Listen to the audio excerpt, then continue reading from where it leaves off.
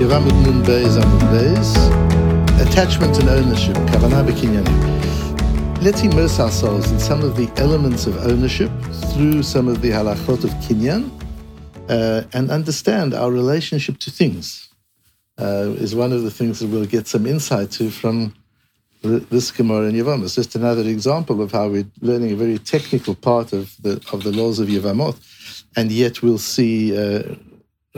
We'll start developing an approach of our relationship to objects and to things, particularly with respect to ownership. So we start with psukim from Ki Tetzeh. Ki yikach ish isha u'bala. If a man marries a woman and has a relationship with her, v'hayayim lo timtza chen be'einav ki matzav v'atav v'chatav la'asef etritut v'natan b'yadav v'shilcha mibeito. And there'll be, if he's got a problem with her and he found something wrong, and he gives her a divorce and sends her from his home. And she will go out from his home. If she then goes to remarry, she marries another person. And then the second husband that she married doesn't hate her and he divorces her. Or he dies, the second husband. לא יוכל בעלה הראשון אשר שלך לשוב לקחתה להיות לו אישה. The first husband can no longer remarry her. So a woman's been divorced, she remarries, that marriage ends through death and divorce. The first husband can no longer marry her. That's the din of Doraisa in Parashas Ki Tetzeh. Rabbi Akiva, and here we've got it's actually a nice piece because we work from Chumash through to the Tanaim, through to the Amoraim, the Gemara, and then the Rishonim. We'll see the development of halachic thinking. On this posuk, we have a Rabbi Akiva in our sugya. Rabbi Akiva omer, minayim lenoten get liyevamto shene'esra alav olamit. Rabbi Akiva is mechadesh. He innovates a very far-reaching halacha based on this posuk, that if a man divorces his yevama, he can no longer remarry, even if she doesn't marry anybody else. It's over. He's got one chance to marry her, and that's yibum.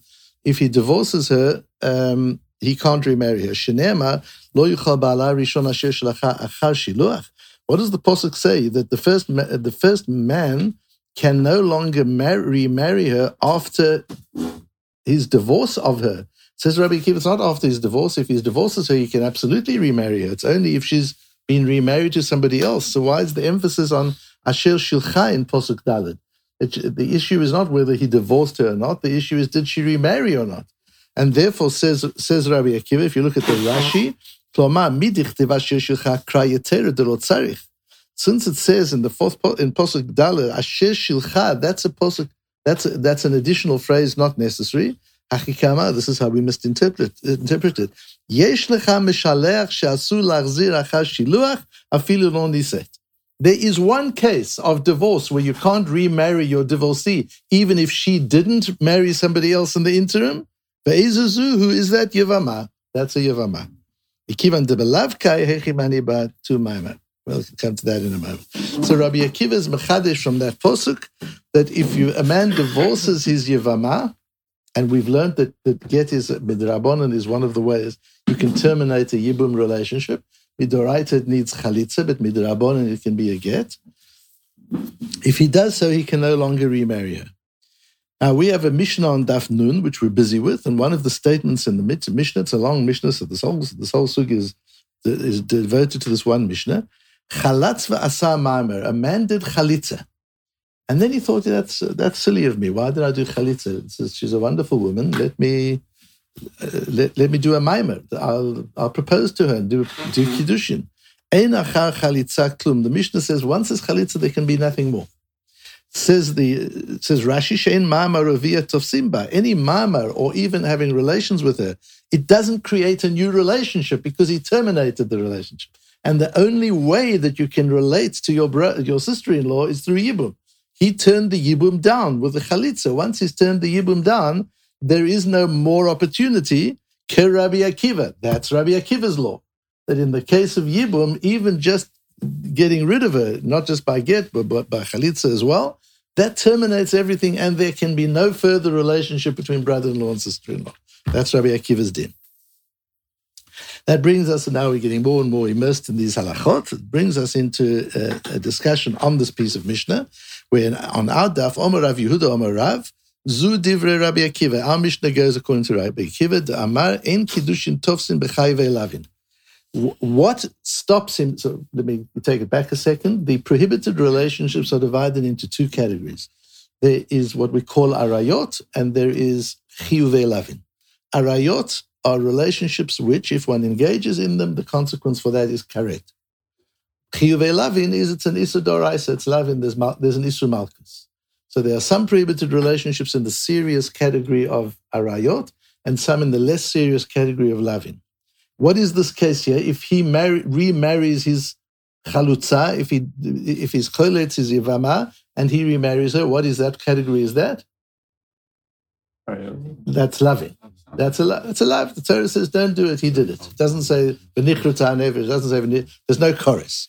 But Rabbi Akiva, from the legal perspective, doesn't differentiate between chiyuvei lavin and chiyuvei chorus. Others differentiate. For example, is the child a mamzer? So we paskin the child's a mamzer only by chiyuvei karet, not by chiyuvei lavin. Because a lav, the marriage works. It's just osur. There's a difference between a chiyuv karet, the marriage, a man marries his sister, it isn't a marriage. If they have a child, the child's a mamzer. If a kohen marries a grusha, that's a lav. The child's not a mamzer. And the marriage is a marriage. He is married to a grusha. That's the problem. It would be better if he wasn't married, but he is married. So in the chiyuvei lavin, kiddushin tofsim, we say the marriage works. It's just he's naughty. He's doing something he shouldn't be doing, but it works. The chiyuv chorus, the marriage doesn't even work. But according to Rabbi Akiva, he treats them both the same. Even a chiyuv lav, the marriage doesn't work, and the child could be a mamzer. So here, in this case, where he's given his yavama a chalitza, and it's true, there's only a lav in remarrying that chalutza, but that lav's serious for Rabbi Akiva, and the kedushin doesn't work. And therefore, when he afterwards comes to do a maimer, that doesn't work. Nothing happens. It's worth nothing. But the Chachamim say no. After chalitza, he's not allowed to marry her, but if he does, it's a marriage. So you could do a maimer. So clearly our Mishnah that says, after being choletz the yavama, after letting her go with chalitza, you can no longer remarry her, must be going like Rabbi Akiva. Fine. Tanya, we've also got a brayso like that. Omar Rebbe. Rebbe says this is only according to Rabbi Akiva, but the Chachamim say there is after chalitza. You can still marry her. Not you may, but you can. But Rebbe says, I qualify that. And here it gets really interesting. It depends what he actually said. So the case again, the brother dies, his brother could do yibum to the widow, he chooses to do chalitza. After doing chalitza, he changes his mind. Now, what does he say to her? Does he say, marry me, harei at mekudeshet li b'tabat zu kadat Moshe v'Yisrael? Is that what he says? Marry me like I would marry any other woman. Then it works. She's a woman on the market. She's just a free woman. It works. He's not allowed to do it, but he did it, so it works. But if he says to her, "Harei at mekudeshet li b'ma'amarzu," harei at mityabemet li b'ma'amarzu, if he says, "I'm doing a maimer according to the laws of Yibum," the laws of Yibum say there's already been a chalitza. So there are two different sets of halachot: the laws of marriage and the laws of Yibum. If he wants to get together with her using laws of marriage, he shouldn't. He's not allowed to, but the marriage is a marriage. If he wants to use the laws of Yibum, that's not going to work because the laws of Yibum don't allow a reconnection after a chalitza. That's what Rebbe says. Omer Rav Yosef further down. Omer Rav Yosef, my time at the Rebbe. What is Rebbe? These two things. What's going on here? And then the Gemara says, Rav Yosef explains it in a fascinating way. Asuha ka'odrei b'nichse hager u'chasavur shelo hen delo kani. It's as if a man is digging up a field that belongs to a deceased ger. What is the din? A ger who dies without children, his property is hefker. There's nobody to inherit, so his property is hefker. This man is digging. What happens when you dig in a field? You can make, that's a chazaka, that's a kinyan. You can make it yours. But he doesn't realize it's the Nichsa Ger. He's digging, it's next door his property. The Ger died, and he's busy digging. He doesn't realize he's gone over the boundary line. So if we say to him, what are you doing? Are you digging in the Ger's property? He says, no, I'm digging in my property. He said, no, you're over the boundary line. Oh, didn't realize. But can he now say, oh, but good, if the Ger has died, then no, Yorshim, and I was digging, it's mine. Delo Kani, no, we say you can't be Koine. And so here also, in the case, look at the Rashi on the top of the next page of the sources. The Ger's karka was next to his. The Ger died and doesn't have Yoshim. And therefore, anybody who does a chazoka, who works the field, acquires the field. This one was working the field thinking it was his. Velonit kaven lachzik delo kani, then the kinyan doesn't work. For Hainami, and this man too, he thought the Kiddusha Yevama would work. He thought, I did a chalitza, but I've changed my mind. I want to be miyabem, and he thought it would work. His intention was to use the yibum kinyan, which is a continuation of the brother's rights in the woman, to continue that into his own, but he's already undone that. The brother's, he's got no more rights. So he used a system that doesn't work. He thought he was getting it from his brother, but he wasn't. She's a free woman. She can marry whoever she wants to. Abaya then asks a question on Rav Yosef and says, "How can you compare it? There, lo kamechavin lemikni, back on the bottom of the previous page, hatam lo kamechavin lemikni. There, he doesn't have intention to be koine. Hacha kamechavin lemikni. There's a big difference. In the case of the ger, I'm busy digging in the field. My intention was not even to make a kinyan at all. I'm digging. If you say to him, "What are you doing?" I'm digging. I'm not making a kinyan. I'm not even aware it's a kinyan. But here, the man is making a kinyan. He's saying, Hareyat mekudeshet li b'ma'amar zu. He's saying, I'm doing a kinyan in you. How can you compare the two?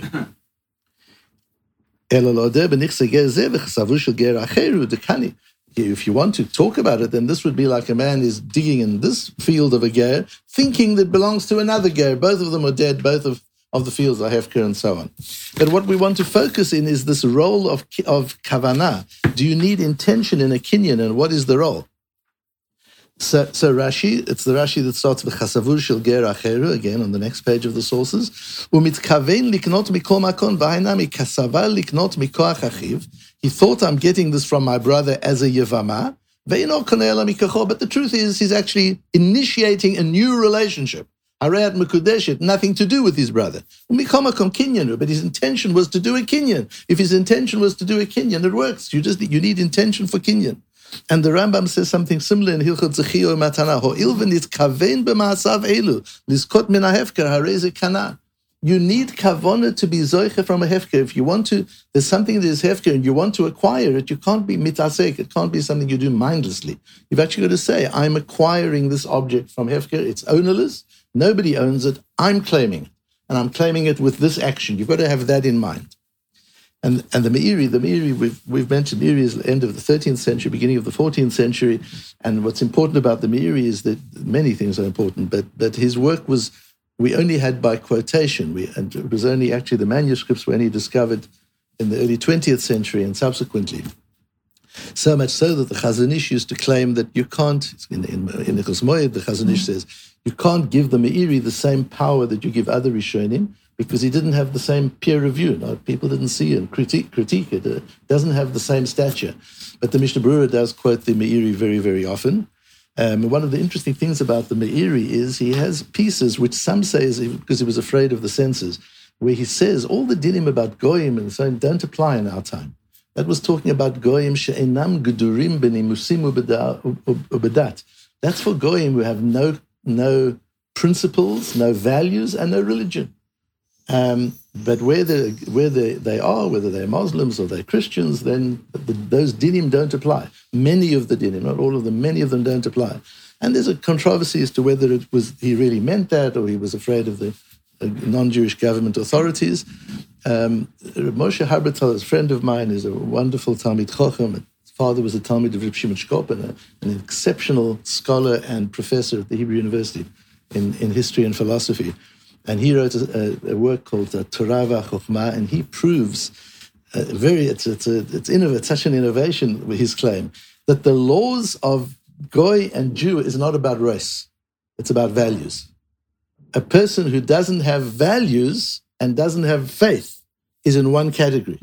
Person who does is in another. It's not about whether you descended from a Jew or you descended from a Goy. Really very interesting in the translation. That's the Meiri. And the Meiri says quite clearly that here the role of kavanah is without kavanah, bizman shenitkaven liknot v'chol shenitkaven liknot, ben shenitkaven liknot machmat hefkero shezeh, ben shenitkaven liknot machmat hefkero shel acher, kol shu mitkaven liknot, koneh. Kavanah is part of kinyan. A kinyan without a kavanah is a mindless, meaningless action. You've got to have intention to acquire. Otherwise, the action, it's not just a ritual that you just do it. If you put on tefillin without kavanah, you've put on tefillin. It's not great, but you've put on tefillin. But if you do a kinyan without kavanah, you've done nothing. It doesn't mean anything. So you need a kinyan for kavanah. However, the part that I really need to focus on is a comment in the Tosfos Yeshonim, where the Tosfos Yeshonim asks, and he says, it seems from here that you need kavanah for a kinyan, and he proves from Bava Kama that that's not so. Now, we're not talking about kavanah for out of hefker, they're necessary. And he innovates the Tosfos Yeshonim, a very important principle. Dahatem bekinyan metaltalin ein tzarich kavanah delo alim cheskata ba'alim alehem dehem nechasim she'en lahem achrayut v'niknim bechal. There is a difference between fixed property and movable property. Movable property doesn't belong as much to the owner as fixed property does. And therefore, if I want to buy a watch from you, or be zocher on a watch from hefker, let aside hefker, I don't need kavanah. I just do a kinyan. I don't have to say after we spoke about it, we did a transaction, I lifted up the watch, but I wasn't thinking. It doesn't matter, you weren't thinking. We both saw what you were doing, it's fine. But when it comes to karka, tzarich kavanah liknota. The ownership of karka is more intense than the ownership of metaltalin, and the only way you can undo ownership in fixed property is with a kinyan that has kavanah. So the Tosfos Yeshonim is mechadesh, he innovates there two powers of kinyan. There's a kinyan with kavanah and a kinyan without kavanah. A kinyan with kavanah is stronger. For movable property, you don't need a kinyan with kavanah, but for fixed property, you do. And that's because fixed property defines you. There's a much more interesting relationship, a much more intense relationship. If you've got fixed property, you've got a better credit rating. If you've got fixed property, your status in society is higher. If you've got a Rolex watch and a Ferrari car, yeah, you've got some kind of status, but it doesn't change your credit rating. Fixed property helps define who you are. Metaltalin doesn't. And it's so interesting because this gets into the whole thing of ownership, that ownership is part of the definition of an object. A field that belongs to Reuven is a different field from a field that belongs to Shimon. When ownership passes, there is a dimension of the object that changes. We see ownership, there's a lot of Reb Chaim Brisker on this, we see ownership as part of the dimension of the object. But what's interesting, according to the Tosfos Yeshonim, that might apply specifically to property. Whereas to metaltalin, ownership is just a set of halachot. It belongs to me, so you can't steal it. It belongs to me, so I can be makdish it. There are a whole lot of laws attached to it. But in terms of really defining the object, that works with karka, not so necessarily with metaltalin. And it's interesting because we become very attached to things. And if you take this idea to its natural conclusion, to be attached to your property, yes. The Gemara says you don't sell property unless you have to. You keep property. You don't sell property. Is not for selling. Property is for keeping. But metaltalin, you do what you want with. We tend to get very attached to our metaltalin. We get attached to our movable property. We get upset if it gets lost. We get upset if it gets damaged. It's not a big deal. It's just a car. It's just a watch. It doesn't matter how much it costs. It doesn't define you. Your movable property doesn't define you. Your investments define you. I own this property. I own this. It gives you a sense of who you are. But movable property is nothing. And it doesn't need the same power of kinyan to be transferred from one owner to another. And to get our minds around that our relationship with investments, our relationship with immovable property is an intense, intimate, meaningful relationship, and it defines not only the property, it also defines us to some degree. But our relationship with movable property, it comes, it goes, it's the same with money, with cash, it comes and it goes. Let's not get too attached to the things that aren't ours with a kinyan alim, as the Tosfos Yeshonim says. Those things that don't have a kinyan alim, a strong kinyan, are things we should hold lightly and be less attached to.